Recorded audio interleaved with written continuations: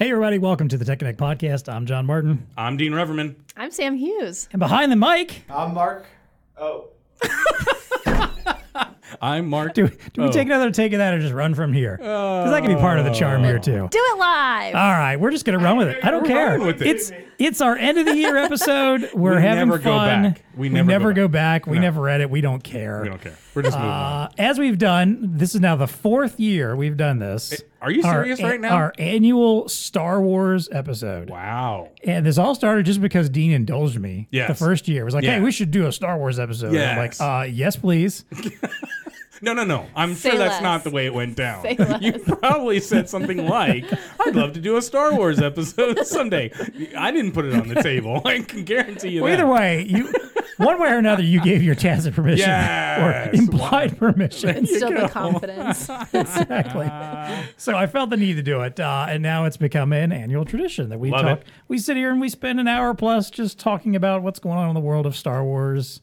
I didn't say Star Trek at any point, did I? No. Oh, I felt like I maybe accidentally did because I don't want to make people mad. I mean, I'm someone who loves both. Well, yes, But of course. there Right. are some folks, there are some corners of the Star Wars internet out there that will just burn you to the ground if you suggest that they're in any way equal. So Hey, our audience is a bunch of, folks that like to get nerdy and things of that yeah, nature. exactly. And this is perfect, right? yeah, there you go. Just feeding the audience is all we're doing. So, as always, we're gonna talk about some news from Yes. the world of Star Wars. What's Yes. happening, what's upcoming, what our expectations for things. We're gonna talk about some of the various series that released this year, including the new Visions, the new Bad Batch, Mandalorian season 3 will probably be the biggest part of our discussion, as well as Ahsoka. And then Sam and I will do a little maybe appreciation for the Rebels series because both of us have actually watched that entire series. Wow. Yeah. And yeah, we got a lot. You guys go deep. Got a lot of Well, time you on know, my you Go hands. deep. We do. yes. Time on your hands? Plus, we'll spend a little time talking about what some of the coolest weaponry I in like Star this one, Wars yes, is, and yes. give some spicy takes Oh, on Star Wars. Yeah. Spicy takes. All right, I'm going to bust out my best Yoda here. Podcast this is you're looking for. Plug in you must and get connected. Beautiful. Wow. Welcome to the Tech Connect podcast. It's time to get connected.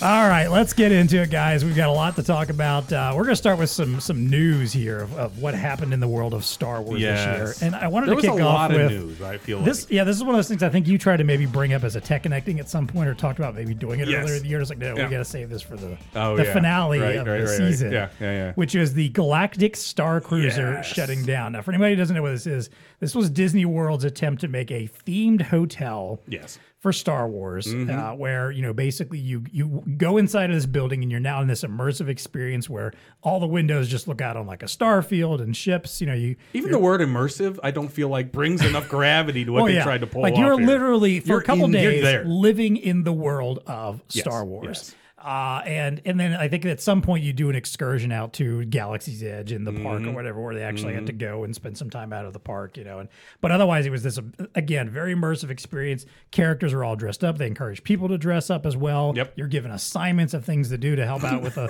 battle between the Resistance and the First Order. But what was a big problem for a lot of folks was the price tag. For two people, $4,800. A family of four would cost about $6,000. There's a budget deal in there. somewhere, Isn't it quote. per night? No, I think that was for two Two nights. nights. I I think believe. that was a for the two-night, whole yeah. experience. Even so, Do some math. Oh, that doesn't take the pain away any? I mean, you could go. Yeah. You could go to Disney World for an entire week. Yeah. And spend two. about that, maybe, Yeah. if Yeah. not less, Yeah. honestly, but for just 2 nights in this theme hotel. And it didn't include tickets to the parks. just I think the like you hotel. got to go to, like I said, you got to go to Galaxy's Edge and hang out there, but it wasn't, tickets to all the Disney parks or anything like that. Yeah. So basically, that was considered as one of the big problems. And some people noted in the article that I found about this too, that it was also one of those things where because the experience had a very finite storyline to it, it didn't really encourage people to come back. Ah, so it was a one-time deal. Yeah, it's basically I once see. you've done it once. I mean, you get a random assignment of what you do, but the overall See, this story was doesn't flawed really from the change. beginning. Flawed. I don't know. Flawed. Apparently it costs $350 million to do this. And supposedly, Wow. Disney's not officially saying this, but rumor has it they've taken a $250 million loss on this my as God. they've shut it down. Because it's only been open for what, maybe 3 years, something like that? Yeah. Does it seem like that And long? granted, the pandemic didn't help. Like they opened, I think, just before the pandemic, so that caused some issues. But even then, it was a very, I don't know. It was like I said, it was a finite experience. It was a very expensive experience. Something I would have loved to have done was Yeah. never going to pay this kind of money to do it. That's a bummer that they wouldn't change anything up, because I feel like that's just the great thing about Disney World in general, is that like every time you go, there's so many things there that like you could spend one day in one park and be completely fine. And the next time you go to that same park, but something else is happening. You know? Yeah, Yeah. So exactly. like Right. to not change up that storyline or whatever feels Yeah. like Well, That's a plus fail. it was That's a very fail. confined because Yeah. obviously Disney wanted to promote the sequels as Sure. being, and that's kind of where like Galaxy's Edge fits in. Like they wanted to keep things canonical of sorts, so you couldn't have like Luke or Leia or Han or any of the old stuff or prequel stuff in any way involved I see. in this storyline and inside of this space, Yeah. because it all had to be Yeah, it didn't fit. post Return of the Jedi prequel or sequel era stuff that they were cramming this story into. So there was no kind of like like when you do Star Tours there, Star Tours they've redeveloped over the years And they to have new include characters. like it's got prequel stuff, it's got original stuff, it's got sequel stuff. You get a random story every time you run through there. Which I love doing that one now because it's such a fast, quick line. Like you can It get in is. and sit down in Yeah. 10 minutes and you might get a new experience 5 times in a row or something, Yeah. So it's something like that where, to your point, Sam, they, Disney's usually very good in their parks about changing up experiences, making it exciting and new and different. Or just different, like, Epcot has like the Food and Wine Festival, but then they also have like the Flower and Art Festival. I'm going to butcher that, but they have different things that they do right. to keep it interesting, and they always change it up. Did this cost include food? I think. No, well, what it Actually, I didn't don't know. include I know- was that special I drink. was gonna Remember say, that thing? There was that super Oh, drink or man. whatever. Remember we talked We're about gonna it call it last the year? midichlorian. Cup. Yeah, it's like a souvenir cup. They brought it out like in a. I think it was like man. I think it was supposed to be a Kyber crystal. Drink. Yes, it was a Kyber that's crystal it. drink. Kyber crystal drink. And like they brought it out in a That special was an container extra and popped like it $2 open. grand or Yeah. something like that. Oh my Yeah. God! This Marco just could probably wasn't- make that at home. This was not. I mean, I know Disney World's expensive. I've been there enough to know that it's very expensive. But they've usually make an effort for people that don't have a ridiculous amount I think of they money went over to their enjoy skis it. on this They one. Have did. you ever heard of the concept floaters, swimmers, and divers, as it refers to Star Wars folks? Yes. Floaters just being the people that like Casual they're fans. into it, casual fans. Yeah. Swimmers a little bit more Right. into it, and then divers like deep dive. Right. That, like they know everything. Which would You're you a describe diver, by the yourself? way. Yeah, I'll say oh no, I- I'm a floater. I'm a diver. But even I couldn't dive deep diving enough and for swimming over here. I think I'm in between a swimmer and a diver, because Fair there enough. are things that I would, we have gone and made lightsabers and things like that, but I do have to rein my husband in because I have to be the voice of reason. You're on the border then. Yes. What is Marco? Marco, you swimming?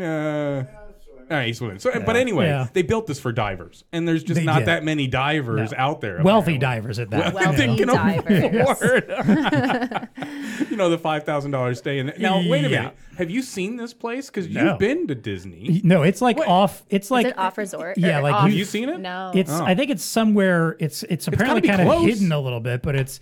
I think it's close enough to Galaxy's Edge, obviously, where you get in a transport or something like that. Yeah, And it takes you there. right. And again, the whole idea of being immersive, like you don't see the outside world other than Galaxy's Edge when you get there, and you're supposed to stay there to pretend you're still in Star Wars Yeah, world. right. So it must be somewhere close by, but I have no idea where. I would like it's to not see something you it, can but not see. pay money for it. I know. Like, I'm curious. It'd be nice if they would just like now that if they're not going to do this, just like open it up for people to like walk through at least and like see what it all looked like and something. Turn it into an attraction of some A sort. museum of our Maybe we can get a failures. deal for Bartek. Oh, a Bartek deal. I love this, Marco. That's a great idea. It only holds 400 people, though. So Well, it could be just a small, Vortec. I don't know. It's a raffle. maybe we'll have a reception. Or over just, there. just the Tech Connect podcast crew goes down there and checks it out. Like we can. Here's the other reason why it failed. Didn't have a swimming pool. I mean, if you're taking, yeah. you got to have some break. It's I mean, Florida. like I said, Yeah. they were all in on this. Well, that's Like, the you other got part of into it too. character and you could not right. leave. That's the You're other part of there. it too. Is like it has to be, to your point, the divers. It has got to be everyone in the family who's going has got to be totally into this. Got to be into it. Like, it'd be one of those things. Like, if it was a little less expensive, maybe it's something I could talk my wife into doing. But Mm-hmm. she also might be like, I don't like the world of Star Wars. Why would I want to go live in this for a couple days? You're telling me there's no pool and I can't go to any of the That's Disney right. parks to do anything Exactly. else. Yeah. Like, it's, Like, this sounds it's like- a hard sell it's a unless hard sell. every single person going is really into Star Wars. That's right. That's So- right. Well, then so maybe All they right. just needed a bar that you could go to. They have one. They had a bar. They Yeah. have one. It's called Oga's Cantina, and it's great. Just needed to figure out how to make. I don't know. Take it to what was the planet that the Caminos, the Camino planet or whatever. Yeah, That's where there's water. Yeah. Just find a way to do that. I don't know. Anyway. All right. So next up, let's talk about a little bit of news that came out of Celebration. If you don't know about this, Celebration is the big Star Wars event every year that talks about celebrates Star Wars basically with fans and the people working on all this stuff. It's usually where they make. Do you big live stream announcements. this? I do not. Oh, no. wow. I just Whoa, catch it Sam? after the fact. No, I don't either. But I'm not got that it. deep of a diver. I'm like I'm a little below the What are surface. we doing here? I'm swimming around. I'm looking at the fish. I'm not interested in checking out the wreck of the Titanic, though. Fair enough. I'm not getting in the submersible. But this is their big deal, right? This is where yes, they this is announce where they make all everything. their big announcements. So let's go through some of these announcements real quick here. First of all, the big highlighted announcement of the entire thing is 3 new films in production. Now, Yep. we have heard this in the past. In of new production, movies. though. Well, okay, I take that back. Not necessarily in production yet. 3 new films in development. Let's put it that way. That is a big distinction. Because we've heard that in the past, Yes. plenty. There's been plenty of films in development for the last That's right. 5 or 6 years since Rise of Skywalker that have not happened Yeah. and may never happen. What we've got on the agenda right now, though, is the 3 of them that are coming out there. One is from James Mangold, the director of Logan and the most recent Indiana Jones film, who's apparently going to do a story about the first Jedi, like the first person to wield the Force. So we're talking way back in history of the Jedi. Another one, bringing back Rey Skywalker, I guess, as she's now known from the new trilogy. See, Marco already doesn't like this. This not- is the one I like. Not liking this one. I like this We're one. basically following up on the new trilogy with her a few years after the fact, That's right. building a Jedi Academy, teaching the next Yes. level of Jedi. And then finally, Dave Filoni is being handed one to direct. He is kind of the mastermind of the Star Wars universe currently, the TV universe, the guy behind the scenes from Mando, most of the animated series, Ahsoka, Book of Boba Fett, all this stuff. He's going to be doing one wrapping up this post Return of the Jedi, New Republic Mandoverse storyline, wrapping that up there. Not many details given beyond obviously what I just said there, so we don't know much about what's going to happen here. But what are your guys' thoughts on these, Marco? You've already kind of indicated you're not too happy about them doing a Rey movie. Can we just be done with it? I think it should die. Like, I'm we also could with visit Marco. We could visit her back in another movie in just a 15-minute scene, right? We don't need a whole cameo movie. of sorts. Yeah. Wait, don't we need to make this story continue on? Well, Or what do they want? I think Do they because want No, me? that's not complicit to we've talked about this before in previous years, and I've mentioned the fact that I'm very much done with the Skywalker saga. I see. Now, What about the whole if training they're of new doing, Jedis? I mean, that's fine, but I feel like we get enough of that. I feel like I care to know more about the training of Jedis when Kylo was Ben. And yeah, I wouldn't mind seeing that story, like figuring out what happened there, with Luke's academy. Yeah, and how that failed so miserably. Yeah, why? Yeah, I gotcha. Yeah, I Given the benefit of the doubt here, and and I like Daisy Ridley just fine. I thought she did a fine job, but the sequel trilogy is not exactly my favorite. Yeah. It's not the part of the story that I feel like I desperately need to know more about. I've been enjoying the stuff we're getting between the original and the sequel trilogy. But again, I think I'm still also just at this place where I just want whole brand new Star Wars stories. That's why I kind of feel like the whole James Mangold one, the one about going back in time to the early days of the Jedi and the first Jedi. So you're not anti-Jedi? No, I'm You're not that, just but I'm a little saying- more excited about that because it feels like it would be a whole brand new setting, a new world, new set of circumstances. because there is so much Very new lore, ideas. Yeah, from exactly. the Knights of the High Republic and from literature that's written. Like, I'd love to see that on screen. Yeah.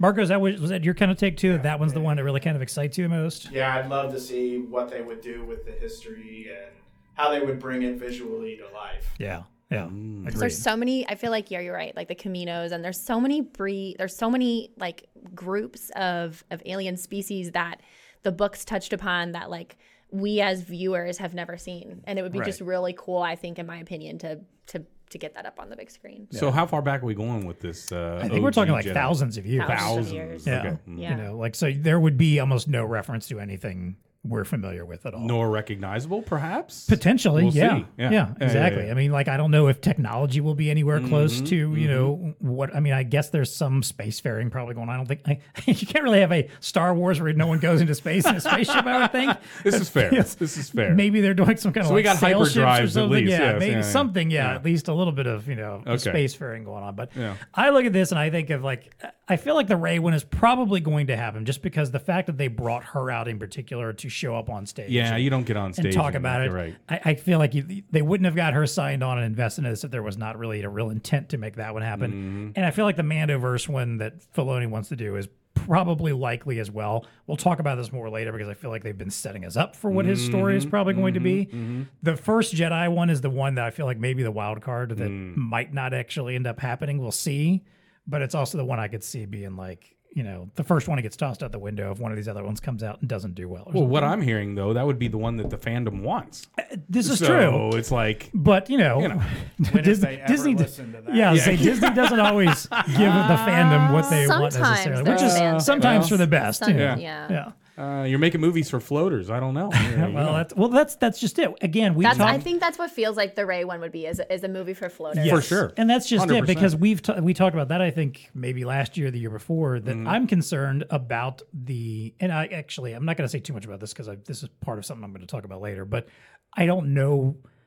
There's a lot of high bars to set for the films at this point. Yes. Mostly because you do have to bring in the floater audience. Yeah. It can't be just for the divers and the swimmers. Yes. You Yep. got to bring some floaters in if it's going to be a successful movie for the budget you're going to put into something like this. Well, and like look at like Andor, and look at because I finally watched all of that, but look at you know, just they brought out all the stops for productions like that, you know, and then if they go and create some kind of half-done movie, it's like, well, why would I watch this movie when I could just watch this cinematically produced show that kind of gave me the same feeling? Yeah. Right.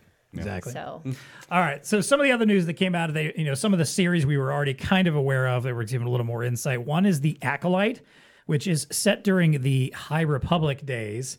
Now, for anybody who doesn't know, there's a whole new branch of Star Wars that's being built out in other media called the High Republic. It's mostly in books and comics. I think there's plans for a video game or something there too, but basically a whole new kind of chapter of the early days of the Republic when it was at their absolute peak. The Jedi were at their maximum strength. The Sith were nowhere to be seen or heard from. And as darkness starts to creep in, basically, along this island. I don't know too much about this stuff. I haven't read any of these books yet, but apparently the Acolyte's going to be set during that time. It was described in the article that I found as Frozen meets Kill Bill. yeah, you're right. Which is, you're right. I don't know how you square those two, pegs, but okay. I like it visually. I mean, I got it. Yeah. A lot of misbehaving alien species, and then the Jedis come in and Start they kicking some eradicate butt. it. Yeah. Definitely. So very curious how that one's going. The cast also looks pretty phenomenal to this. It was, I think, Amanda Spengler, is it Spengler is her name? Amandla something, Sternberg. Amandla Sternberg, I think is her name, who might be known from some folks from the Hunger Games movie, the very first one. She was the little girl, Rue, that got murdered maliciously in that movie. She's been in some other stuff since then, too. There's also Lee Jung-jae, who recently starred in Squid Game, was really well known for that. Manny Jacinto from The Good Place. If anybody ever watched that fantastic sitcom, which if you did, he was Jason, so the total weird stoner dude, yeah. And also Daphne Keane, who was Logan's clone / pseudo daughter in the Logan movie, and has done some other stuff too. So really fascinating cast for this. I'm kind of pumped about this because I feel like, again, we're getting into a different timeline, different type of story, very different cast. Should have nothing to do with the Skywalker saga whatsoever. So I'm kind of pumped about that show. And that's going to be a show, a series? Yes, that's going to be a Disney Plus series, which is supposed to release sometime in 24. The other stuff that may be coming soon within the next year or so, more Andor. I don't know if they've officially started filming again, but hopefully we get the season 2 of that in 24 or at least early 25. Bad Batch's final season should be coming up next year. And another series that we, again, don't know too much about called Skeleton Crew, which is set during the Mandoverse timeline. It's about young kids on a journey throughout the galaxy. Jude Law apparently has a prominent role in it. And every episode is being directed by a bunch of interesting directors that have done some stuff. And some of them have done stuff in Star Wars before. Some of them are kind of new to it. All they did basically is they introduced Jude Law and these bunch of unknown kids that are going to be part of this story. But not much is known about the Is that going to be animated or is that? No, that's a live action show as well. Okay. Yeah. So. Man, that's a lot of production. So lots of stuff that Holy coming up, moly. hopefully in the next year or two, and we've hopefully going to have some actual films on the horizon. Any final thoughts you guys had about this news from Celebration or anything that stood out to you? Just that, a lot of production. Yeah. Yeah, that definitely they're excited. throwing out there. Take my money. I mean, I know Disney Plus, they upped their. You say that every year. I do, but they Take my money. They upped their prices, and it was like a serious. Like we did have a conversation. I was like, do we keep it? Do we purge it? But I was like, no, come on, we have to. This is what gives us. Yeah, all of our favorite nerd stuff. Yeah, I can't get rid Disney. of it. Yeah, No, exactly. Mark, are you any additional thoughts here? Any of the stuff that interested you? No, I don't think so. I think we covered it all. All right, cool. And then the last bit of big news that came out fairly recently, actually, is that Dave Filoni, again, kind of been the mastermind of Star Wars TV for the last decade or so, has been named as Lucasfilm's chief creative officer. So, a round of applause. I'm fond of this too. I mean, this guy obviously he gets Star Wars. He's really loves some of the old stuff. He loves some of the old legend stuff that got wiped out of canon. He brought a lot of these characters back and a lot of stuff back from that time or whatever, and has incorporated that into the animated series.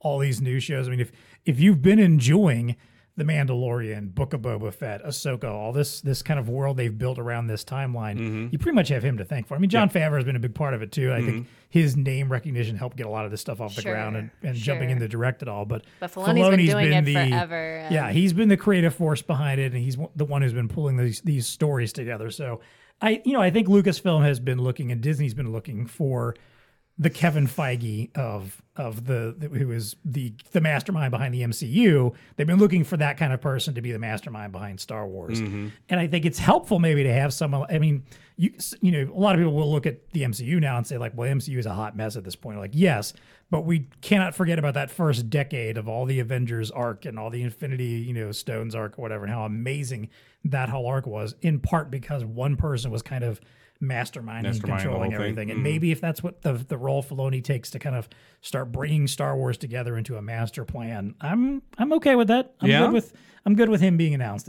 in this particular role. So you think everything's going to have to run through him? Yes. Yeah. He will be like the creative director essentially, and he'll be the one making calls on, what does and doesn't fly. And I mean, granted, there's always the Disney of it all, that there's stuff they'll axe, but. Yeah, I'll pull a quote though. He said, "I'm not telling people what to do, but I do feel I'm trying to help them tell the best story they want to tell," right? So, enabling people along the way. Yeah. Not really telling them what to do, which I think will be important, but it'll be curious to see how it pans out. Yeah. You're just excited that he's a part of the process. I think it's a wise choice. I mean, again, I think part of what people were excited about Star Wars right now has a lot to do with what he's brought to the table with some of these series. Because again, there's been a huge struggle, obviously, to figure out what to do on the film side of things. And I think the reason Star Wars is still very much alive and very much in the public consciousness has been because of what he's been doing to make it happen on the TV side of things. Yeah. All right. Well, with that said, let's start talking about some of the various projects that did release this year. We'll kick off with I want to do a quick talk about a couple of the animated projects, which was Star Wars Visions 2, which is kind of like an anthology series of animated, shorts done by various, anime houses, and production studios that are fairly well known, or at least if you're in the world of anime. They did another batch of those. We saw the first one a couple years back, another batch released this year, as well as The Bad Batch, season 2 of the spinoff from the Clone Wars, I guess, for lack of a better term, that follows briefly after, Revenge of the Sith. And follows a group of clones who broke away from the whole Order 66 programming and are now off just kind of roaming the galaxy, assisting people, kind of like it's I don't know. Yeah. It's almost like a Dirty Dozen style, like just it's the Bad Batch. A-Team. There you go, A-Team. Yeah, That's definitely. a very good analogy there of just this rogue band that kind of goes out and is helping out where they can. And there's a bit of a storyline they're building in there, which I think is again starting to incorporate some stuff from the previous Legends era. They got into Mount Tantus, the cloning factories, and all that stuff. And I think, and again, we'll talk about this again a little bit later. I have a feeling there's going to be a very small connection there between where the Mandoverse is going, probably. Now, Sam, you said you haven't finished Bad Batch season 2 yet, I'm right? like three episodes away, but Okay. I did love Visions. I thought Did you? It was incredible. Okay. What did you like about it? Because Mark and I were talking about it before we got on, and we were not terribly impressed with this batch. Oh, I loved the first one. I'm looking at the episode list right now, the Sith one, where that girl was like running and she had that really cool like katana. The art style thing. That was really cool. But I just think I as a person, I read a lot of anthologies. I watch a lot of anthologies. I like that like quick little burst of storyline in each episode. And so for me, I'll eat anything up that's an anthology. And with all of these being, of course, Star Wars related, and a lot of them were, running from Imperial forces or a force sensitive child that was kind of, and I feel like that was the two sisters, and then the one at the end with the girl who could like sing and she had this like ability. I just feel like it was, we see a lot of the force sensitive children things with the video game that just came out, and that I just feel like I'm interested to know more about that, and I feel I enjoyed it. I can't really tell you much more about it, but I just remember that was something we started watching one night and we finished it in the night, and it was so good. Marco, what did you like? You said you weren't quite as impressed with this batch. Definitely compared to season 1, I thought this was very lacking. Yeah, there were something I did like the Sith one. It borderline to me on almost too artistic and not enough like story. Right. And we should also point out that like these are non-canonical stories. They're just like, hey, take the Star Wars universe and build your own quick little short animated film around it, essentially. It doesn't have to be officially connected to anything else. It doesn't have to be a real story that had happened or could have happened, but just run with it. But I think that's the beauty of Star Wars in general. You can think of it as a medium that people can literally... Star Wars is a place. Yeah, and you can make, your whole other world with it, your whole other cast of characters, and giving that task to anime production houses is just so cool to me. Yeah. So.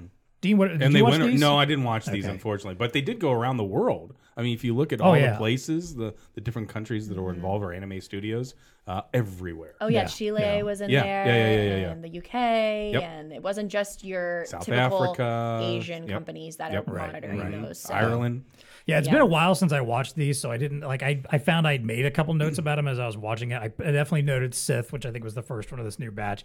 That the whole the whole animation style was very much like paintings. I thought that was pretty cool, and the whole hunt by her master, I thought that was fascinating.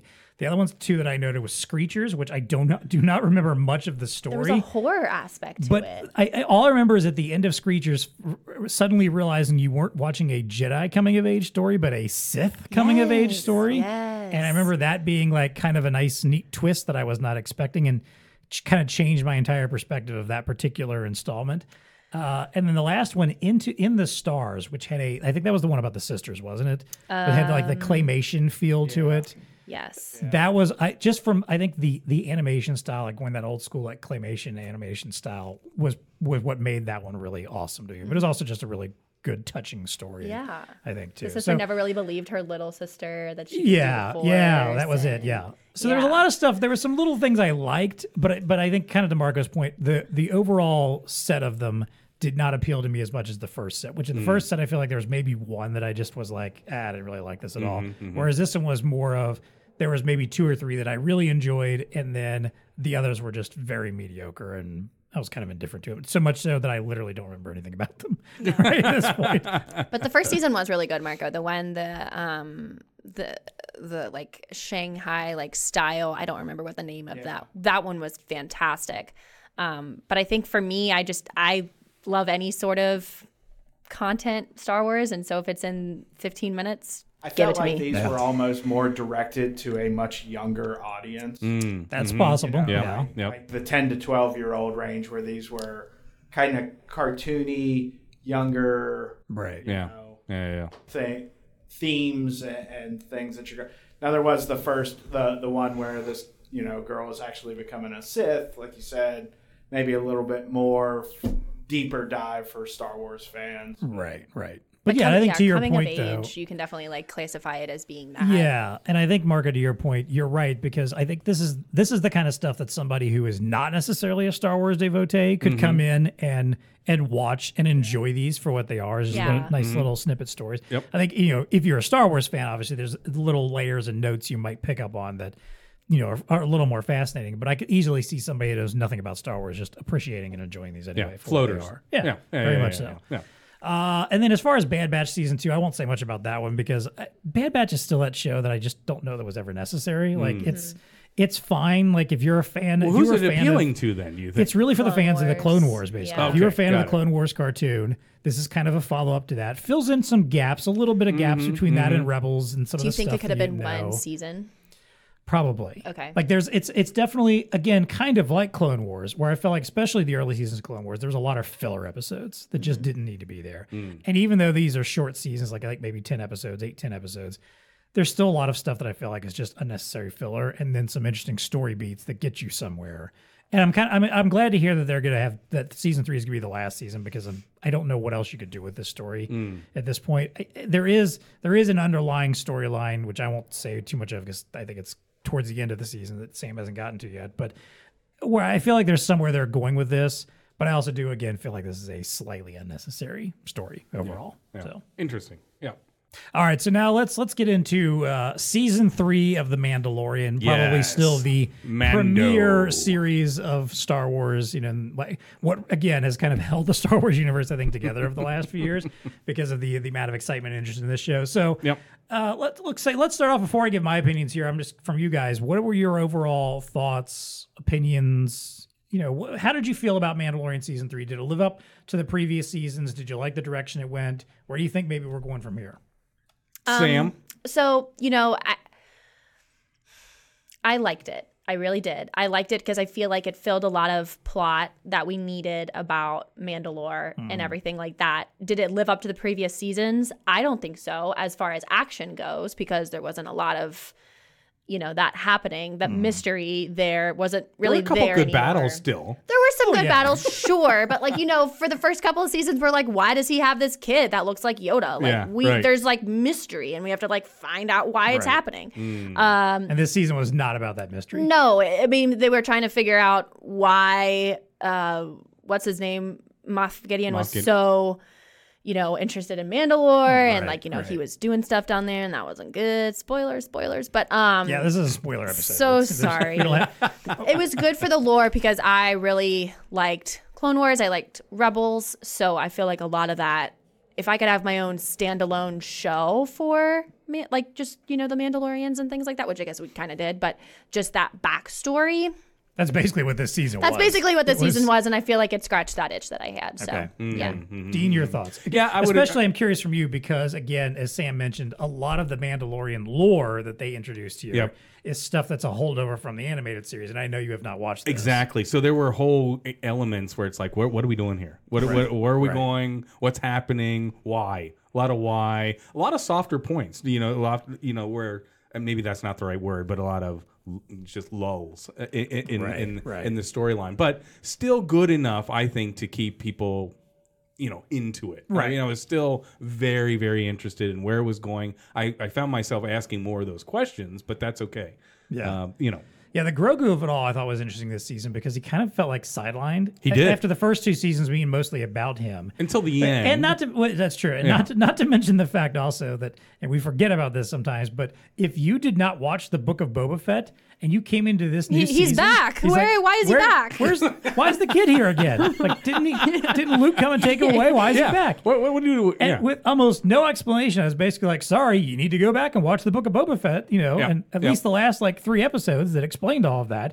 So I found that interesting that he was not a focal point. Again, towards the end of the season, a little bit more I did like the idea because I felt like we were always heading this way of Grogu becoming a Mandalorian, like, actually being brought into the fold, and adopted essentially as a, Mandalorian trainee or something. Yeah.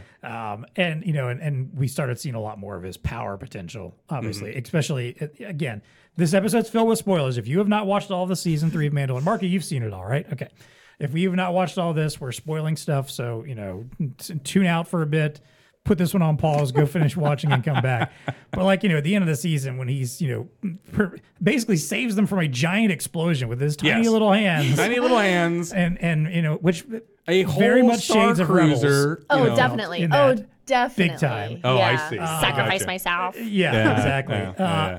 But more importantly, though, so I will say I kind of felt the Mandalorian stuff started getting a little bit boring at times throughout the season. A little old, little lulls, right? Because I am not as big of a fan of the Mandalore stuff as some other folks. That was, I thought, some of the stuff in Clone Wars and Rebels that kind of bored me a little bit at times. Like, what It's about just it? politics. It is politics. Yeah. It's like it's because it becomes almost like giant political family drama kind of thing. Yeah. And it never quite rang for me as much as some Like, other why stuff. does the armor have all this power over? I mean, she makes a lot of decisions.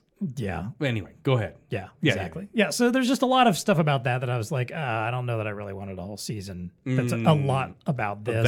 And more about, because again, I felt like we tread over a lot of that ground already in the animated series, and the fact that we're back doing it again. But I also feel like we kind of reached an end to that storyline. I'm Where do going we to go from assume here? we're at the point now where we don't need to do a lot more about Mandalore at this point. Is there going to be a season 4 or is he getting a movie? There is another season coming, Okay. yes. And then I think the movie's supposed to be after that. Okay. But where That's do we, my understanding, Where do we go at from? least. Where do And we- that'll conclude? Well, yeah. Probably. I think that movie that Filoni supposedly is going to do is going to wrap up all of that storyline of that time period is all going to be wrapped up in that movie, and that's when we're done with that period between, or at least this ongoing characters and stories. I guess of this no time. body, no crime. Where's Moff Gideon? Is he dead? I Yeah. don't think so. Yes. I Oh, don't well, know. Yeah, that was a fireball. I mean, Yeah, but where's the body? Show me the body. I need theoretically, the body. although he was wearing Mandalorian armor, he was wearing his Mandalorian super armor. Yeah. Is that what it was? So- He was in the super. I know he was in the super suit, but that was okay. It was like some kind of super armor, I think. So Yes. but he also should have probably been flash fried inside that armor. But, You would think But so. yes, to Sam's point, Show me the body. Yes. if you there's no if body. if you have turned on a television or watched a film any time in history in the last Gonna return. 100 years or so, if you don't Somehow see a body, he has returned. Right. Even then, it's suspect. somehow getting returned. But I think the bigger part of this is I feel like there is. So there's a couple things I want to point out. One, I did like the episodes where they kind of started getting about the stuff of the Imperials that are still hidden and being moles Yes. within the New Republic. I found that one episode there was a complete divergence that was all about the folks living on Coruscant, the former Imperials who are reformed and are trying to make a life for themselves. Which and that's you find never gonna out, work. no, and you find. I mean, I think We've seen the sequel. I think a lot of what this show is trying to do is bridge the gap between the original trilogy and the new ones, where we're going to have an explanation of basically how the First Order came to be. We're going to have a little bit of an explanation about. I mean, we already got the hints about the Jedi Academy and stuff. Yeah. Snoke, where that might have come from, how the Emperor came back. I think there's a little bit they're trying to lay some groundwork there. Stuff that those trilogy of movies did not bother to do. Just like, oh yeah, and by the way, the Emperor's back. Okay.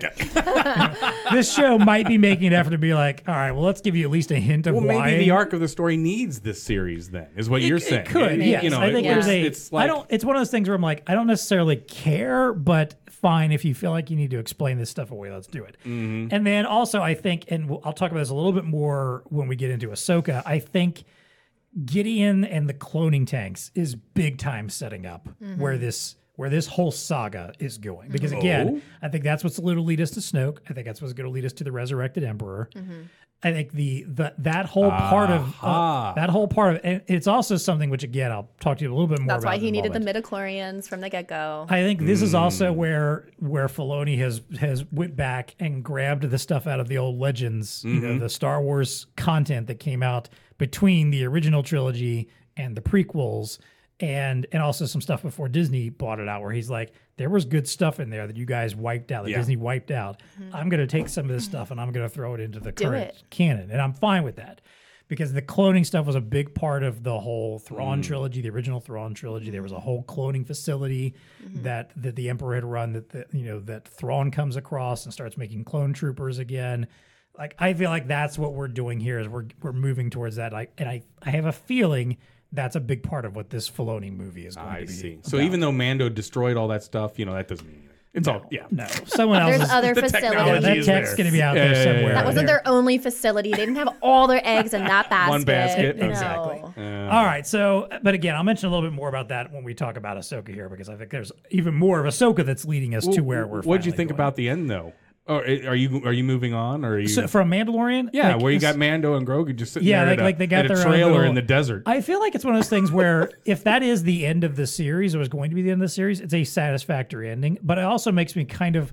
This is where because if there is going to be another season, which again, my assumption there is, even though they've not officially announced that. But now it's going to be their adventures. Right. Yeah. And that's what I'm fine with, because I want to get back to more of what the first couple of years felt like, which was just like Mando and Grogu just out having fun adventures together. I'd be fine if most of the episodes are just like fun little one-offs of him just going off and doing a little mission for the Republic or helping out in some way, helping. That could even be its own animated people. Well, he's a bounty guy, right? I would watch it if it was its own animated series. I see. Just something kind of played down a little bit. Yeah, but you're right. It was an interesting way to end it, because it had a bit of finality to it, and yet at the same time, like, there's no way you're done here with this point. I mean, like, there's got to be more of these characters, right? But yeah, I like that. But it sounds like you're done with the Mandalorian arc anyway. You don't want to go back to Mandalore and have them take over the planet. I'm fine with it's one of those things. Like, I'm fine if Bo-Katan and the Mandalorians, the other Mandalorians, show up for an episode for some reason to help out with something. Yeah. But I'm done otherwise. Okay, so. Got it. Yeah. And I think they got that finality. They got that. She has reclaimed this. Yeah, she's got the dark saber. She's the leader of Mandalore. Well, they're going to rebuild. It was destroyed though. Was it? Yeah. Moff. Okay, well, crushed it. That's right. Okay, metaphorically, she has reclaimed her throne. Okay, yes, metaphorically. Yes. I forgot about that. Man, it's been a while since I watched this. Obviously, I've forgotten that ending. Yeah. Marco, do you have any thoughts on season 3 of Mandalorian? Nothing different than what you guys have said. All right, cool. Yeah. All right, let's talk Ahsoka then, because I feel like this was the big series that I was incredibly excited for. Sam, you probably were too. Yeah. For folks that need a little bit of context here, so Ahsoka was a character from the animated shows. She was in both the Clone Wars and in the Rebels series. She, in the Clone Wars, was Anakin Skywalker's apprentice. When he was becoming a Jedi Master, he actually took on an apprentice during the Clone Wars. Ahsoka had an amazing story arc throughout the Clone Wars series as she grew up and grew older and eventually left the Jedi Order, ended up being in a position where she survived Order 66, which was all part of the last season of the Clone Wars. Pops up in Rebels. Eventually, it was found out to be basically a rebel agent, essentially, that was helping rebel cells out under the guise of called Fulcrum. Eventually became part of that show. Had some interesting arcs in Rebels as well. Was not the focal point of Rebels, but had a very interesting arc within that show as well. And has basically become one of the most beloved non-movie characters in Star Wars canon that people are fond of. So this series, obviously, she made her appearance in The Mandalorian, and an episode of Book of Boba Fett. Very well received. People were super pumped and psyched for the show. What did you guys think of it? Who wants to start here? Start? It got an 86% on Rotten Tomatoes, and I believe that. I live by that. I was a little let down by the ending. Okay. Just because they were left there, and it was like, okay, now what? Right. But maybe that was her growing and Anakin visiting her and being like, you're fine, like, we can be okay. I really enjoyed it. I wanted to punch Sabine like a million times because how selfish are you? Like, come on, you're a Jedi. You can't have emotions. Come on. But then maybe that was not really a Jedi either, right? But then maybe that was her Sabine teaching Ahsoka. We have to love the ones that you have to fight for the ones we love and get our friends back. But I liked it, but I wanted more. Okay. Liked it, but wanted it more. Your thoughts, Steven? So as a floater / swimmer, you not knowing much about Ahsoka at all. No, exactly, and that or any character to in me this that show was a little bit of the problem. There's a lot of deepness that I was like, it's just over my head. At least they threw C-3PO C-3PO in there for an episode, so there's something familiar that you knew How about. nice. So I had to watch like season recaps to connect all these dots. There was a lot going on. Oh, yeah. If Yeah. you ask me. Yeah. A lot of backstory or whatever. This was basically Rebels the sequel. So right, and so for me, it's still well produced, still all that kind of good stuff. But the deepness of the story, as for me, it was a little bit disconnected, and I had to go back and try to figure out what the heck is going on. Right. What are all these meanings? You know, Right. Why do we need this map again? What are we doing here? Right. You know, those types of things. What are these space whale things? The space whales completely threw me. Yeah, it's like what is this? What are is we this doing strange here? place that Ahsoka went to Why when are we eating when she ships, seemed like she died? You know, Yes. yeah. Yeah. Well, you know that. I mean, even for a floater, you know, whatever. That's cool. Right. I can get that. Right. Yeah. But the whole jumping into a whale so you can jump galaxies and what that means, and that's how we're gonna find Thrawn. I mean, it's just there's a lot. Yeah. A lot. Marco, your take is, again, I know you weren't someone who's consumed all of the cartoon stuff either. I'm with Dean a little bit. I didn't love it. There were holes to me. Even knowing a little bit more than he does. Right. Some of the stuff, I felt like there were just the space whales, although kind of neat, kind of seemed out of nowhere. Mm-hmm. And the fact that, we're just going to take you to this place that we just happen to die at where everybody's... Right. Yeah. But that definitely gets filled in like Clone Wars and Rebels. Because the Night Sisters were touched upon. Yep. Yes. We know all about them. The witches. The Mortis Is that what you mean? gods. Yeah, the Yes. witches. The Yeah. witches, Yes. the witch thing really bothered me too. Yeah, I had to catch up on that too. I'm like, ooh, Which where I are these actually people coming from? like that side of Star Wars because I like the mysticism angle. Oh, I like it all now that I but understand it. it better. was very out of left field in this series again. If you Yeah. For are anybody not who familiar, hadn't. because Yeah. that stuff has not been part of any other Star Wars outside of the animated Not shows even- or the Legends stuff. Not even you like a know? little bit in the prequels at all. No, No. Like they just don't even. Darth Maul like a little bit, but Yeah. like not even Yeah. his origins or anything either. So. Yeah, none of that stuff. Yeah, so I'm with kind of the same opinion of you guys. I was a little disappointed because, and again, this was my show. This was the show that I'm like, I love Ahsoka. Yeah. I love the Clone Wars cartoon. I love the Rebels cartoon. I love everything that got built there, and I wanted to see what happened next. But I also feel like this was not an Ahsoka show. This was a Rebels show. It was a Rebels show, and it was a Hayden Christensen Yeah, like this was like redeeming standpoint. this was following up on Rebels, where what happened to all those characters, because Rebels ends on not a cliffhanger, but there's an it ambiguous was ending Sabine's to it. show. It was Sabine. It was much the more main about her. character. It was not really that much about Ahsoka. I see. Like, I expected a series really diving into the heart of who Ahsoka is. So is that and why she was such a strong character? Strong might not be a right word in this series. Sabine? Yeah, or, Sabine. Yeah. I think yeah. and she was a great character in the Rebels cartoon also. Had a nice arc, like she was a big part of what was going on in Mandalore during that time as well. Her family was supposed to be the ruling family of Mandalore and had been kind of shoved out, and she helped them kind of reclaim it, at that time, and She was looking for Ezra. She was dying for Ezra to Yep. come back, and then they found him. Yep. And it did. Yep. You're right. It was really like a Rebels like lead on because. And maybe the only thing you could make an argument against is maybe, I think Ahsoka did a lot of growing as like a person. And so maybe that's her arc. But I also, my thing with that too was because I feel like in the Clone Wars, she had that bit of growth arc. When she left the Jedi Order, there was this whole massive storyline where she got accused of murder and basically found herself very disgruntled with where the Jedi were going, which was very important because it leads into the events of Revenge of the Sith. And it leads into the idea of the Jedi just getting over their skis and thinking they were too important and too powerful and had everything under control. And meanwhile, some of the greatest, darkness ever is just growing right within the mist. Yeah. And they didn't even see it. And it was and Ahsoka had reached a point in her life where she realized, like, I don't know that I am what a Jedi is supposed to be. Like, they don't like to talk gray Jedi, but that's essentially what she sort of became, where it's like, look, I'm not going to embrace these wackadoodle ideals that you all have that are just a little too much. I don't really fit in with all of that. I'm going to go do my own thing. And then she kind of came back at the end of the series and, was in mostly a big arc wrapping up Darth Maul and and explaining where she was when Order 66 occurred and how she survived, basically. And then Rebels, she's got a whole different kind of role. Like, she's out there, just helping with, build the Rebel Alliance against the Empire. And again, I don't want, because we'll talk about Rebels in a moment. There's a moment of her arc that occurs that is, to me, one of the most amazing moments in all of Star Wars. And I can't say too much about it because I don't want to ruin it if you guys ever want to watch Rebels.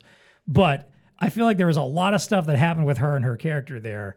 I know exactly what you're talking about. I know who Ahsoka is, and I wanted to see who that person is in the current context of this world and like what she's going. Like, I liked when they brought her into Book of Boba Fett, where she stopped off at Luke's Academy and was kind of like, this is cute what you're doing here. But, But also, I know in the back of her mind, she's probably thinking, you're going to end up screwing this up just as badly as the Jedi Order did before. Yep. And she's not wrong, because we know that happens. Yeah. We know that Luke ends up blowing it, and Ben in the Knights of Ren destroy it all and tear it all down again, and he runs off into hiding.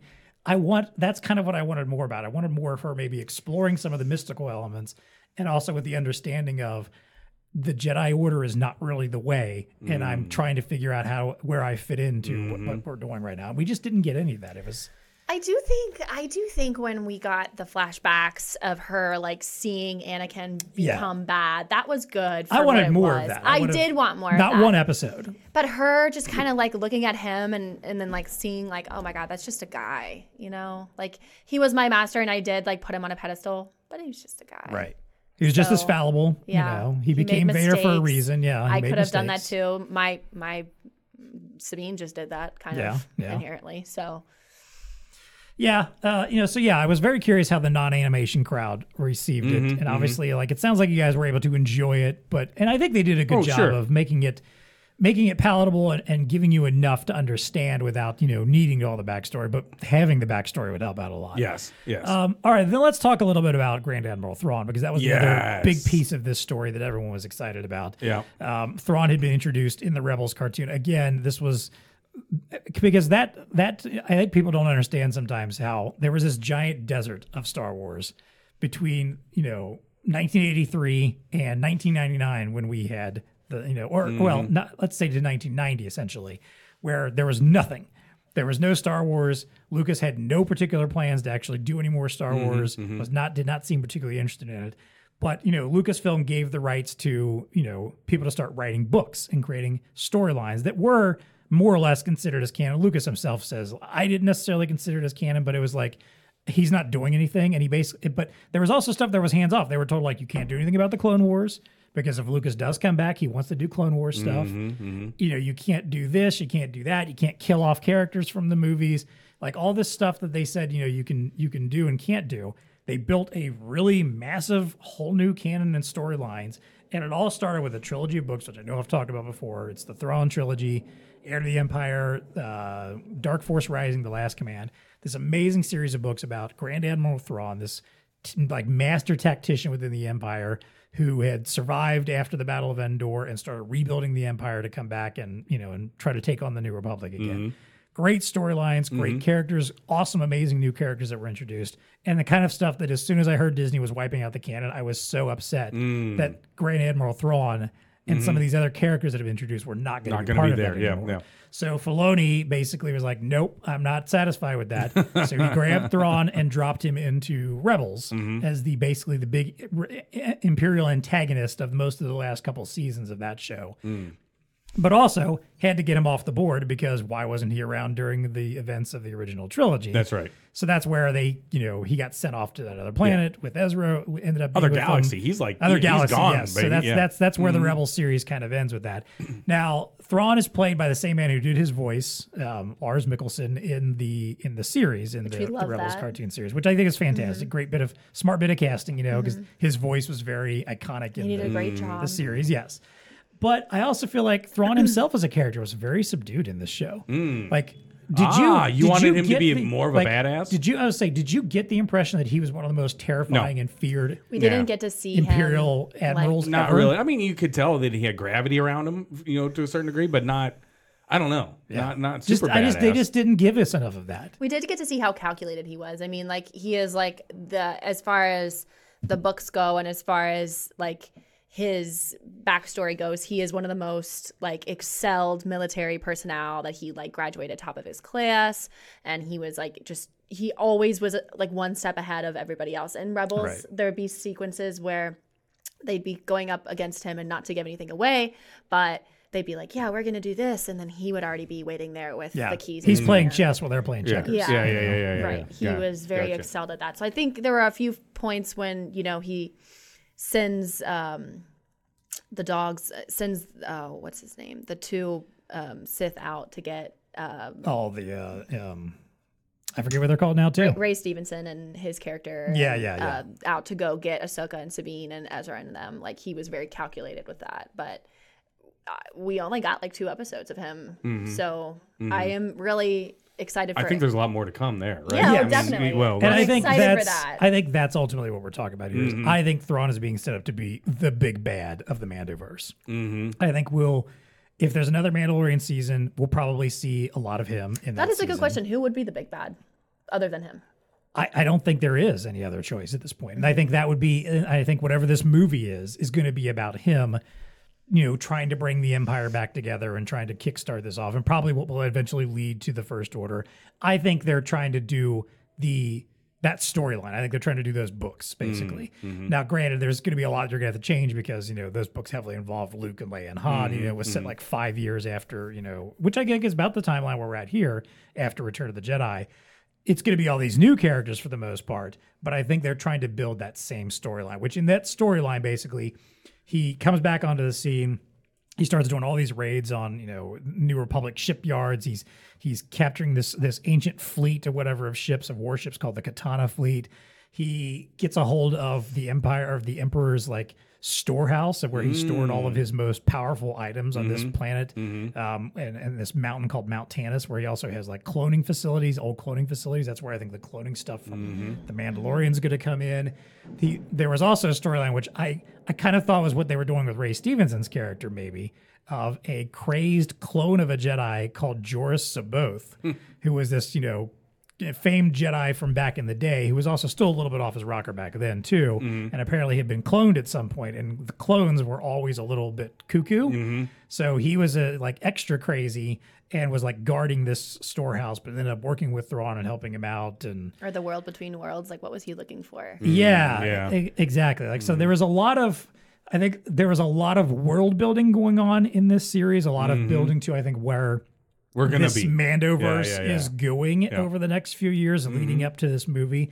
But again, that's where I'm also like, that's why this didn't feel like an Ahsoka show. I would have been better off if there had been an Ahsoka series that was really very much about her, that dovetailed into this kind of Rebels sequel. Like maybe season 2 could have been this stuff that we had in this season, where they're finally going off to find Ezra, encounter Thrawn, all that stuff. I agree. I would have been okay with that. I just wanted more. I wanted more of the Ahsoka part of it, and not as much about the Rebel stuff. Don't get me wrong. Because there's love no those season characters. 2 of Ahsoka. Love I think that show. was technically limited series. That's one of those things. It's up in the air. Like, Filoni said, like, I've got ideas if there's a season 2, but I don't know for Ahsoka. Yeah. Oh, okay. Because I thought that was already not officially, because there's at the end of the series, huge cliffhanger stuff. Cliffhanger. Her and Sabine stuck on that galaxy still. Yeah. Plus, Grant Ray Stevenson passed away, so you won't see him again probably. But they might figure out a way to recast that character. But him and his apprentice were still on that planet. And again, this is a whole nother giant avenue of stories from the animated series. They introduced the Mortis gods, which are these all-powerful former Force beings that represented basically the dark, the light, and the balance of the Force. There's even a potential connection to another character, this incredibly terrifying, awful force called Abeloth. Nope, from never the heard Legends that. series.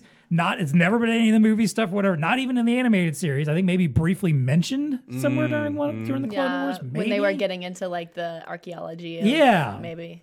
So, and it's where you're really deep diving into some of the mythological aspects of the Force and ancient history stuff or whatever. And I don't know. There's a lot of room. Where the movie goes. Maybe I don't know. But I feel like that would also be an incredibly out of left field. Like if you suddenly just pulled Abeloth in and be like, hey, here's this incredibly dark, like not just a Sith, but like give us more Rebels.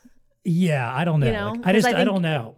that's how, when, you're going to jump into this, but that's how Rebels was great, because you did get a lot of like filler, and you did get a lot of like explanations for certain, sects of things and certain groups of people and whatnot. And, maybe that would be beneficial. I'll just be happy if we get around to, again, if we start basically doing that Thrawn trilogy storyline, and if we get like Talon Card, Mara Jade. Oh, yes. I mean, I feel like they're kind of setting the stage where like Luke is going to have to be sort of part of this too, and like just go ahead and freaking cast somebody to play Luke. Stop doing the CGI face crap. Just find someone you can cast to play him. Sebastian Stan would be a really good. He would work. Luke. Yeah, I think here. The Winter Soldier from the MCU movies, if you watch those at all. Oh yeah, he very much looks like young Mark Hamill. He would fit that. I'll show you up side by side. Oh, there you go. Yes, very much so. All right, Marco, Ahsoka. Any additional thoughts you had? You kind of said you were similar with Dean. Anything else you want to add there? Do you feel the same vibe that it's kind of they're using this as like the pathway to where it was going? That's insane. Okay. It is insane. Yeah. It is. It's close. Yeah. Go check it out yourself. Or send me that link, Sam. I'll drop it in the show notes or something. All right. Well, let's wrap up quickly then. Kind of quickly at least. Let's talk about Rebels, because again, it was such a big part of what Ahsoka is built from. And I just finished my rewatch of Rebels last night. I'd been rewatching this series for the last several months, getting ready for Ahsoka for one thing, and then I finally finished. I was down to like 3 episodes left. I was like, I need to binge these and finish watching this series before we talk about this. So just to give you an insight, if you are, someone, again, I know sometimes animated series, people are like, nope, not for me. I don't want to watch a cartoon. I only want the live action stuff. But this is as good as it gets to being as close to other Star Wars content. Yes, just because it's animated doesn't mean that it's not a children's show. It's not. It's not really. Right. I mean, granted, it ran on Disney XD, which was a thing. I don't know if that's even still a channel anymore. Teen Disney. Yeah. Yeah, exactly. So and I will also admit the first season of the show. I remember when I watched the first season week to week, I felt like it was very slow at first. Was not sure if I was on board. And then it takes its pivot towards the end of the first season to really get into the good stuff. And from there on out, I was completely hooked. Watching it again on a binge did not feel that at all. Like, it felt like it got to the good stuff very quickly when you're binging it. So I definitely recommend, if you're watching it, obviously binging it will make it easier to swallow some of the stuff. They're that's 20-minute slow. episodes. It's short. Yeah, short, simple stuff. But basically, the idea is they wanted to fill in, again, a little bit more of some of the timeline between, Clone Wars and Rebels both fill in the timeline between the end of the original or the prequel trilogy and up to the original trilogy, essentially. Rebels is set about 4 to 5 years before the events of A New Hope. So, Luke would have still been very young. Obi-Wan's already living on Tatooine at this point, and the rebellion is just starting to take off. Most of the series focuses on a very small rebel cell. There's a bunch of them scattered around the galaxy that are, taking little pot shots at the Empire where they can. And basically, a lot of the story takes place on Lothal, which is the planet that Ahsoka series started on, the planet where she met with Sabine. Where you saw the little cute cat, the Loth cat, and everything. That was the big central planet of the Rebels series, because that's where Ezra Bridger lived at that time. Young kid out on the streets, just trying to get by. The Empire's occupying the world. They have set up an entire facility to build new TIE fighters and design new TIE fighters there or whatever. And basically, he hooks up with this rebel group, which, again, all these same characters. The only character that was not in Ahsoka that's in the series is Kanan Jarrus, who was a Jedi that escaped from Order 66. We actually see that very briefly at the beginning of Bad Batch, how he escaped. And he recognizes that Ezra has, latent force powers, brings him in, starts training him as his apprentice, helps him become a Jedi. And then, again, whole series of events, they find their way to becoming a bigger part of the rebellion, help out with, some of the early stages. You get a lot of awesome cameos from everybody. Mr. Krabs. Yeah. Clancy Lando, Brown. Yeah. Billy D. Williams actually comes back and voices Lando. Nice. You get 3PO and R2 at some points, a bunch of other Yeah. random characters from the saga that, find their way in there. And again, Ahsoka gets brought back in and has some really amazing moments, because one of the key things about Ahsoka that people always wanted is the idea that at the end of the Clone Wars cartoon, she has no idea what happened to Anakin. She just assumes that he died in Order 66 along with everyone else. Well, in the Rebels series, she finally finds out and makes the connection that he is Darth Vader. And that becomes a huge storyline. Sure. There's a big 2-episode arc. If you watch nothing else of Clone Wars, I think if you watch Twilight of the Apprentice, parts 1 and 2, two of the most phenomenal Star Wars storylines. It's one storyline, but 2 episodes that encompass some of the best Star Wars storytelling you will ever come across. Which honestly, like when Ahsoka finds out in that like battle that they have, is it like mirrors the way Obi-Wan figured out. A lot of resonance with Obi-Wan, just kind of sorting it out himself in the Obi-Wan series as well. Which always like strikes me as so weird that they both did not know that he became Lord Vader. They knew, this big bad's here, and they just. No one ever put 2 and 2 together. Meanwhile, this guy who fell to the dark side and that we know was doing bad things on behalf of the Emperor, he's gone, and this new guy in black shows up. Sure. I'm sure they're not related. We never said these Jedi were always the smartest. Yes. So We killed him. He was on fire. Well, that's a good point. Show me the body. That's a good point. Obi-Wan had a pretty good reason to assume he was dead. Body. This is true. I'll give that one credit. Yeah. He had a pretty good reason. And I guess Ahsoka's point was more like, well, if my master's still out there, he would have had to have come looking for me or been in touch. Unless he, again, I guess he would have assumed Ahsoka was dead, too. It was a crispy little s'more at best. He could have He lived. was exactly laying next to the lava. Highly recommend the Rebels. Highly recommend the Rebels series. It's a little stronger overall, I think, than the Clone Wars cartoon. Clone Wars has a lot of filler stuff in its early seasons. Great character development. They get into a lot of the Jedi mysticism stuff, especially in the last season of Rebels. The Ahsoka and Vader showdown is, again, one of the most amazing things you will ever see. Worth watching just for that. Freddie Prinze Jr. plays Kanan Jarrus. Yeah. That's great. And Sarah Michelle Gellar, his wife, shows up. She's one of the Inquisitors. We love it. For a while. Yeah. Great voice work. Great voice work. Great animation. The animation is fantastic. There's some of the best space battles I've ever seen in Star Wars happen in Rebels. They have a very clear, even though granted you're like, well, it's animation. Like, well, no shit, but so is everything in the Star Wars movies. Obi-Wan is animation too. Yeah. So there's a lot of great stuff there. Great use of music. Kevin Kiner, who did the soundtrack for the Ahsoka series, also did that. He was someone who, I feel like a lot of times when composers come in and do Star Wars that aren't John Williams, they think I've got to be as far away from John Williams as possible and try to do brand new stuff that has. But they always do so good. They do, but Kiner was at least recognized in the series, in the Rebels series. Like, look, I'm going to bring in a lot of the John Williams themes. Like, I'm going to use some of that. Yeah. I'm going to do my own stuff, but I'm going to, when it makes sense to use it, I'm going to use his stuff. And whatever he does, it sounds amazing. It's always like, every now and then just like a random moment, like da da da da. You're like, yeah, I know that. I like that. Yeah, you can't help get excited about that. So. Again, if you're going to check out any of the animated series, check out Rebels. I think that's probably, it's 5 seasons. They're all like, I think maybe 10 episodes each, something like that. Yeah. 10, 15 episodes. 20 minutes. 20 minutes. It's cake. Yeah. You can breeze through the show pretty quickly. And there's a lot of good ongoing storyline. It would help you make more sense out of Ahsoka for sure. And probably introduce to a lot of stuff that's going to still be part of this Mandoverse because I don't, Filoni clearly, like, it's part of his baby. He's not shying away from bringing this stuff into live action. We saw it already, before. We bring a lot of Mandalorian stuff or a lot of Clone Wars stuff in there. I think we're going to see more Rebels in the future too. There you go. All right.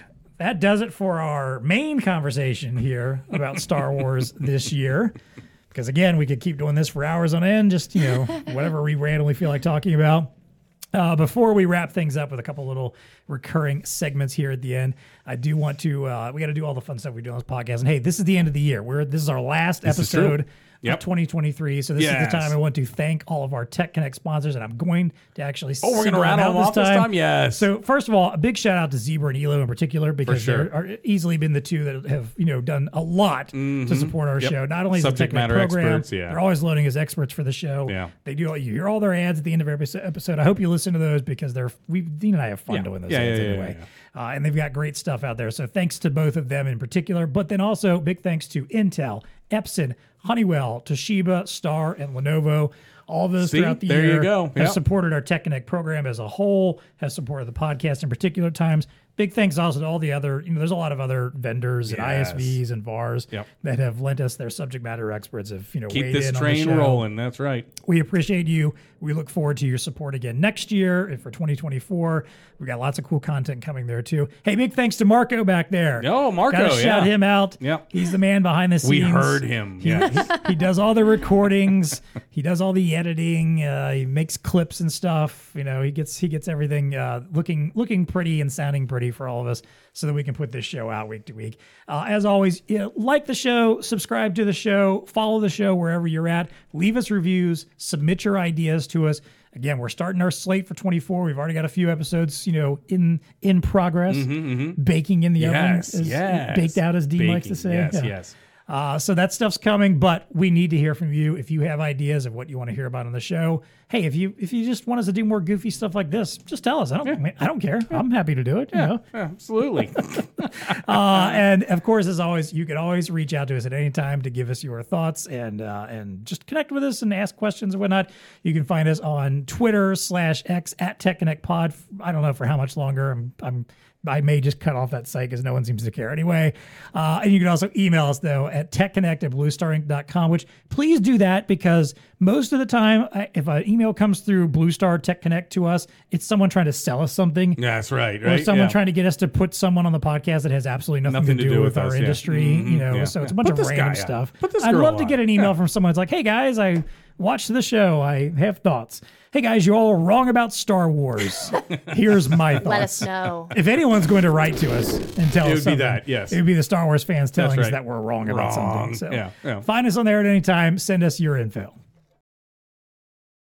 All right, let's wrap up here. I've got 2 questions I wanted us to finish the episode with. Yes. First Two of all, interesting questions Yeah, here. Yes. so we like to talk about sometimes the tech of Star Wars, and I think we've talked about ships in the past. Yes. We've talked about Star Wars items that we've encountered or had in our lives that we enjoy, and have enjoyed. But I wanted to ask, because let's be honest, probably the most iconic tech in Star Wars is lightsabers, and maybe blasters as well. The weaponry of Star Wars. Yep. People like to talk about the weaponry. So I wanted to ask you guys, what are your favorite? What do you think are the coolest lightsabers and/or blasters? Marco in Star Wars. Marco, you got some thoughts here? What's your favorite? Oh, see, I know you're. Even if it's just one of the two? lightsaber guy. That's hard. That's a hard question. You don't have a favorite? You want to think about it for a moment while some of us give our answers? Give me a few minutes. All right. Dean, what about you? I'm going to go with Darth Maul, the double blade.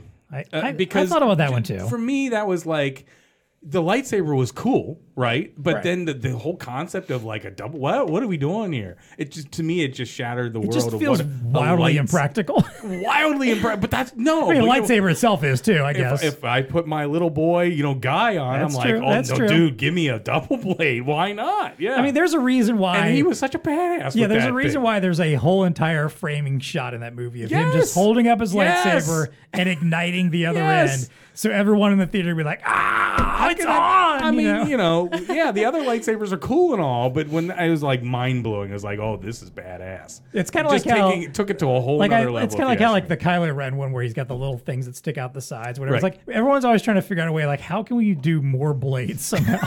More blades. Because we've had the double blade, we've had the one with the little spikes, we had the Inquisitors with the spinning blade, the Yes. dual spinning blade. Yeah, thing. okay. Yeah, I don't know yeah, how much yeah. more you can do at this point. Like, you just have one that's like a Trident. fork, a Trident of some sort. Yeah. Yeah. Well, so then I thought the dark saber was.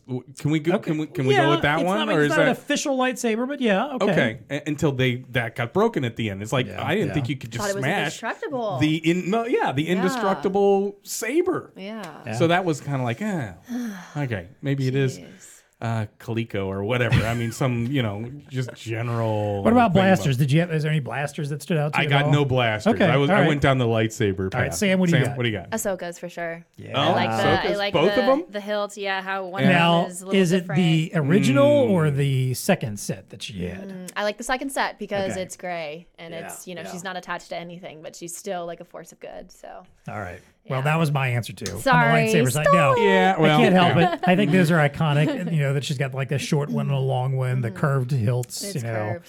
And I have those too. I was say I remember. You I do? think I told Yeah. You have the gray curved? Not or the gray no, curve, the blue curve. Yeah. Yeah, when They don't make the gray The curve. first time when I decided to get a lightsabers at Disney World, and I made my own, and then I decided to go in and buy another one. And I ended up buying Darth Vader. I really wanted to get Ahsoka's, but for one, they were expensive Buku regardless. bucks. Yeah, but the Ahsoka money. ones were even more expensive than just getting Vader's, probably because you're getting two. But more importantly, they had her original non-curved ones. Oh. They had like just her original ones when she was an apprentice Like still. tiny. Yeah, fetus. and I just didn't dig those as much. I wanted the curved Yeah, ones that's not instead. fun. So, but okay, I also thought though on the blaster side though, look, Han's blaster, iconic. Iconic. That is an iconic Absolutely piece iconic. of weaponry. You Yes, know, I mean, it's yes. simple, but it's iconic. Chewie's bowcaster.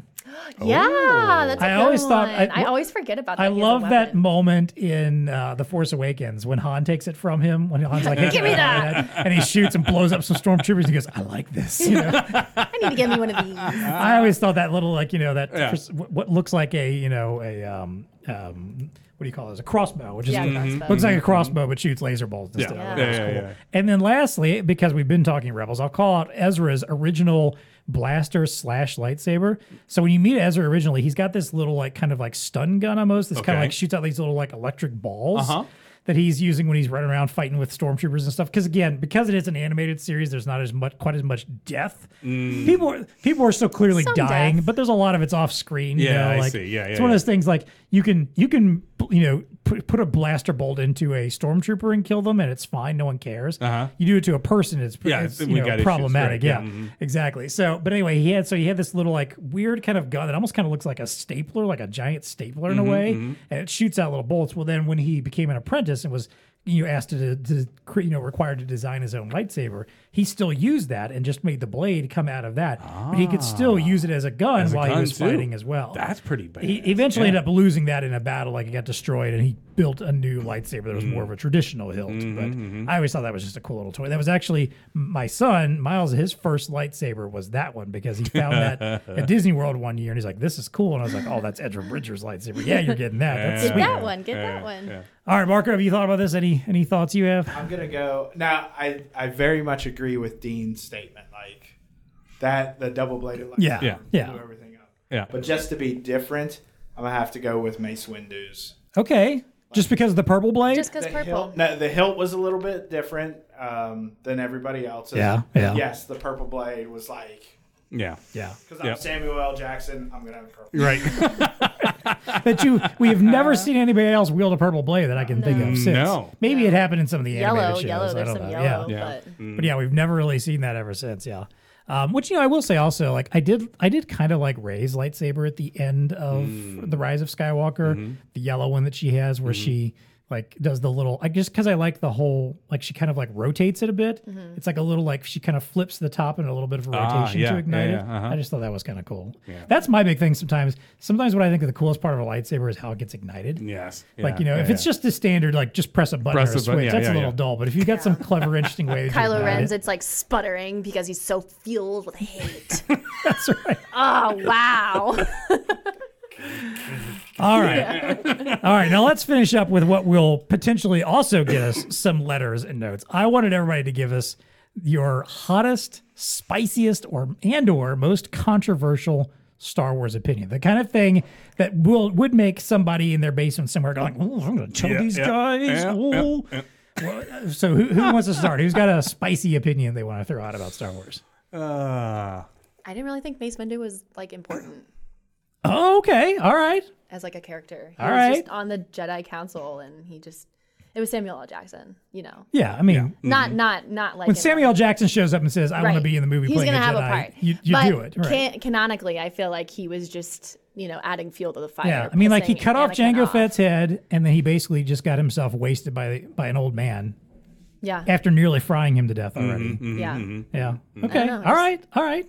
I He just, was just providing agitated things for no reason. you know, It's like, this isn't stop this stirring isn't the mine. pot. Actually, I'll save this because this wasn't mine, but I have something sort of similar to add to that. But I'll wait in case someone else happens to throw this out there. Dean, what do you got? What's your Well, so I controversy? had to go on like a Reddit feed and see what other people's what other controversial people were opinions are. controversial, and I pulled out a couple of them. Okay. People take the movies way too seriously. Okay. That was one of the ones that got a lot of like, what do you mean? Yeah.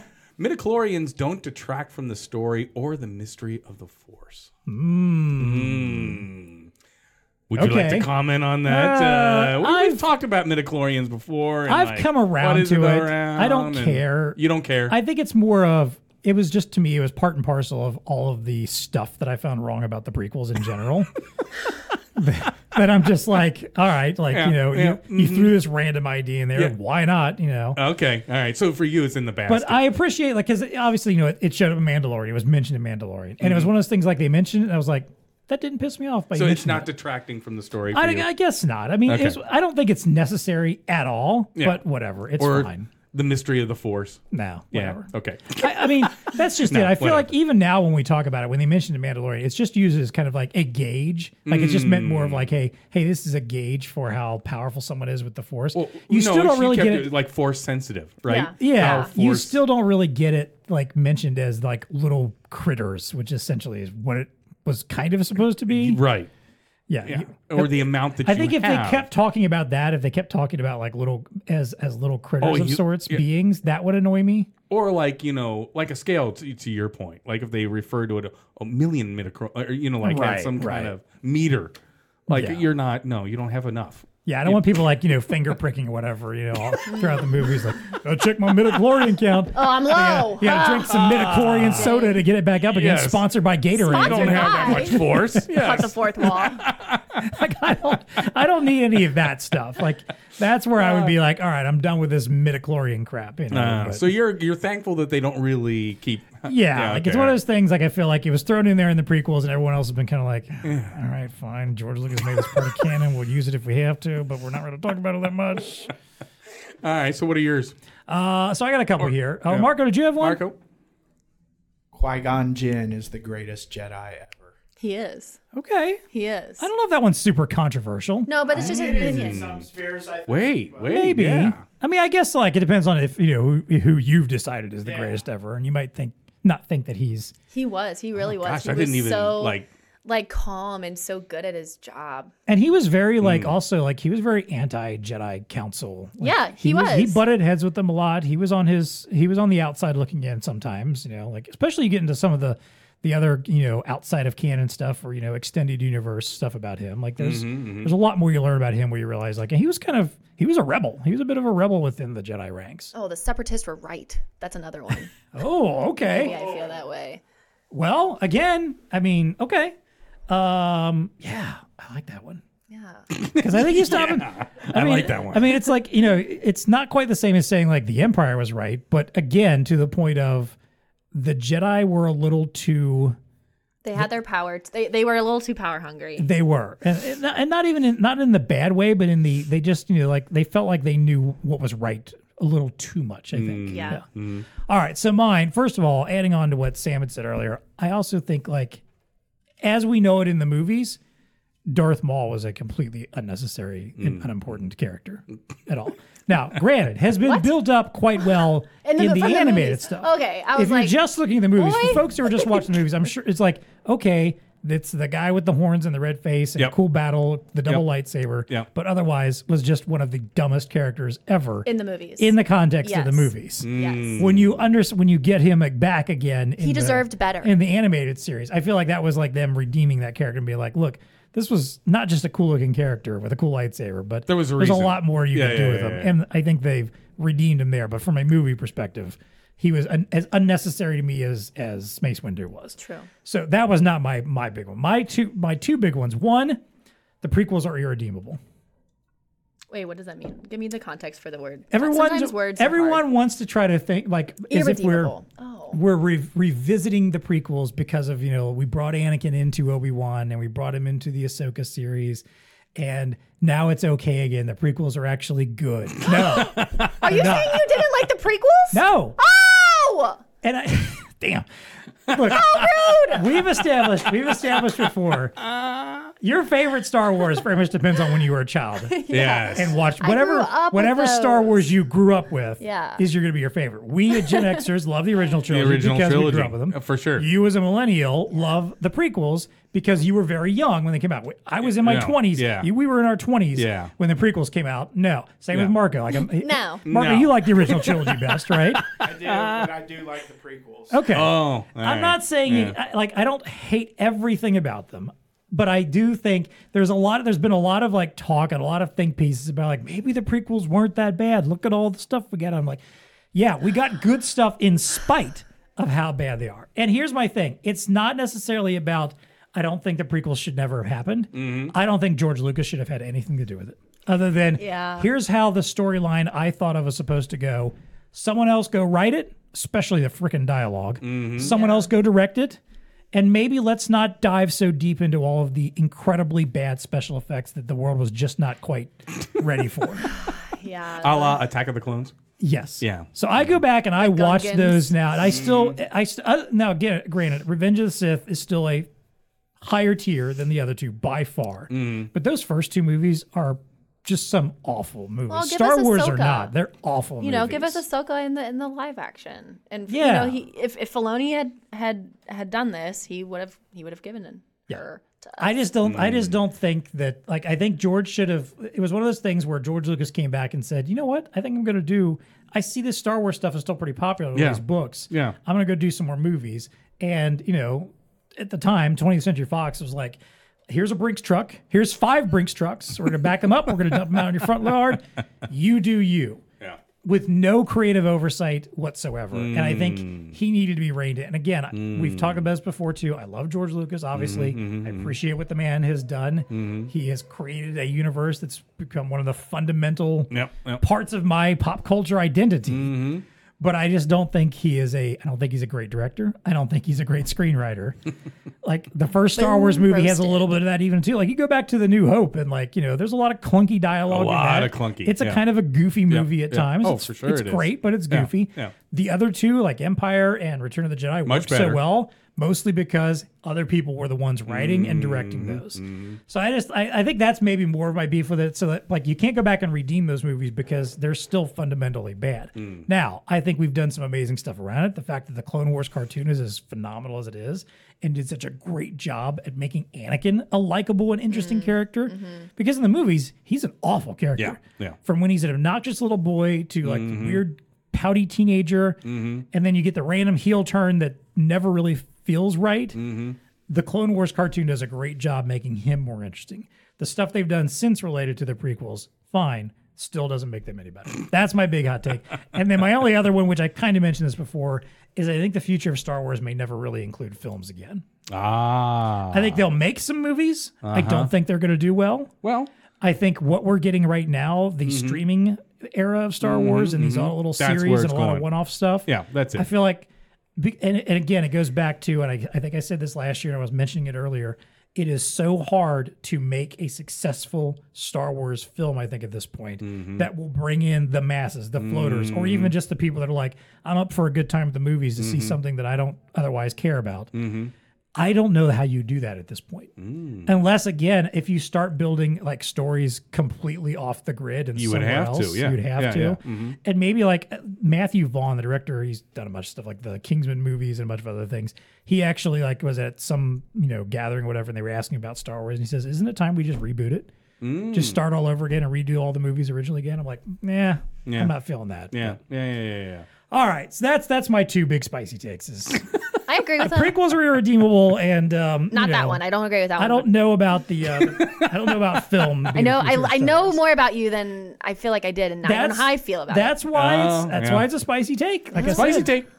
Yep. All right. Yep. All right. That does it for us. We have rambled on our time here about Star Wars. It's time for us to unplug for the year, for the episode. Yes. Thank you guys so much, as always, for joining us this season. We will be back next year. We've got some stuff already planned. But again, reach out to us. Let us know what you want to hear about on the show. Thank you so much, Sam. Thank you, Marco. Sam, Dean, Marco, thank you for yes, being a of great course. co-host. and Absolutely. doing this fun podcast with me week in, week out. Happy New Year, everybody. May the Force be with you. Second Podcast is brought to you by ELO. Are you looking to meet the needs of both hospitality and retail customers and their employees, as well as the busy on-the-go consumers? Wow. I mean, you should be. Well, me personally? Yeah. Yeah, You're no, breaking not so the much. studio here? Yeah, breaking mics and stuff like that. It's But a good anyway. thing this isn't on video right now. Yes. Dean's breaking up our studio here. I'm like, I know it's the end of the year, but come on, man. The new ELO M60 Pay is a mobile POS computer designed to support everyday business. It's rugged, unlike our equipment here. This thing's apparently. awesome, yes. Enterprise grade, all-in-one device with a 6-inch HD touch display, Android 10 OS, Qualcomm Snapdragon 660 octa-core processor. I think it's something out of a James Bond movie. You're right. And all the Octa-core. requisite connectivity options. Yeah, this thing's pretty cool. All right, so what puts the M60 above other mobile computers for productivity is that it also offers integrated payment capabilities. Yes. To speed customers along wherever they are. The M60 is equipped for dip, tap, and swipe. Yes. Latest TikTok trend, right? It means that it accepts EMV cards with chips, NFC contactless payments for cards or mobile devices, and the traditional magstripe cards. Whoever still is out there. Yeah, still out there. Swiping, yes. You can kind of every once in a while you encounter some situation where to, someone's like, "You got to unfortunately. swipe here," and you're like, "What?" Yeah, no, yeah. Well, actually, it's usually when the device is not That's working. true. Like the yeah, chip part. Gotta isn't go working, old or the school. contactless. Yeah. Yeah. Mhm. Perfect for tableside service, line busting, curbside pickup, and anywhere your customers need to accept payments. So true. Honestly, I've said this before. I'm going to say it again. If I'm out shopping, if I'm out eating, if someone brings one of these things to the table, like, hey, you can pay right here, right now with this. Yeah. I'm in. I'm a That's little a cool customer. factor. Yeah. I could have had a completely mediocre experience otherwise, but Yep. now I'm like, you just bumped yourself up a level Yep. with Yep. folks like me. Agreed. To learn more about this amazing device, check out the link in the show notes or contact the Blue Star ELO team. Tech Nick Podcast is also brought to you by Zebra.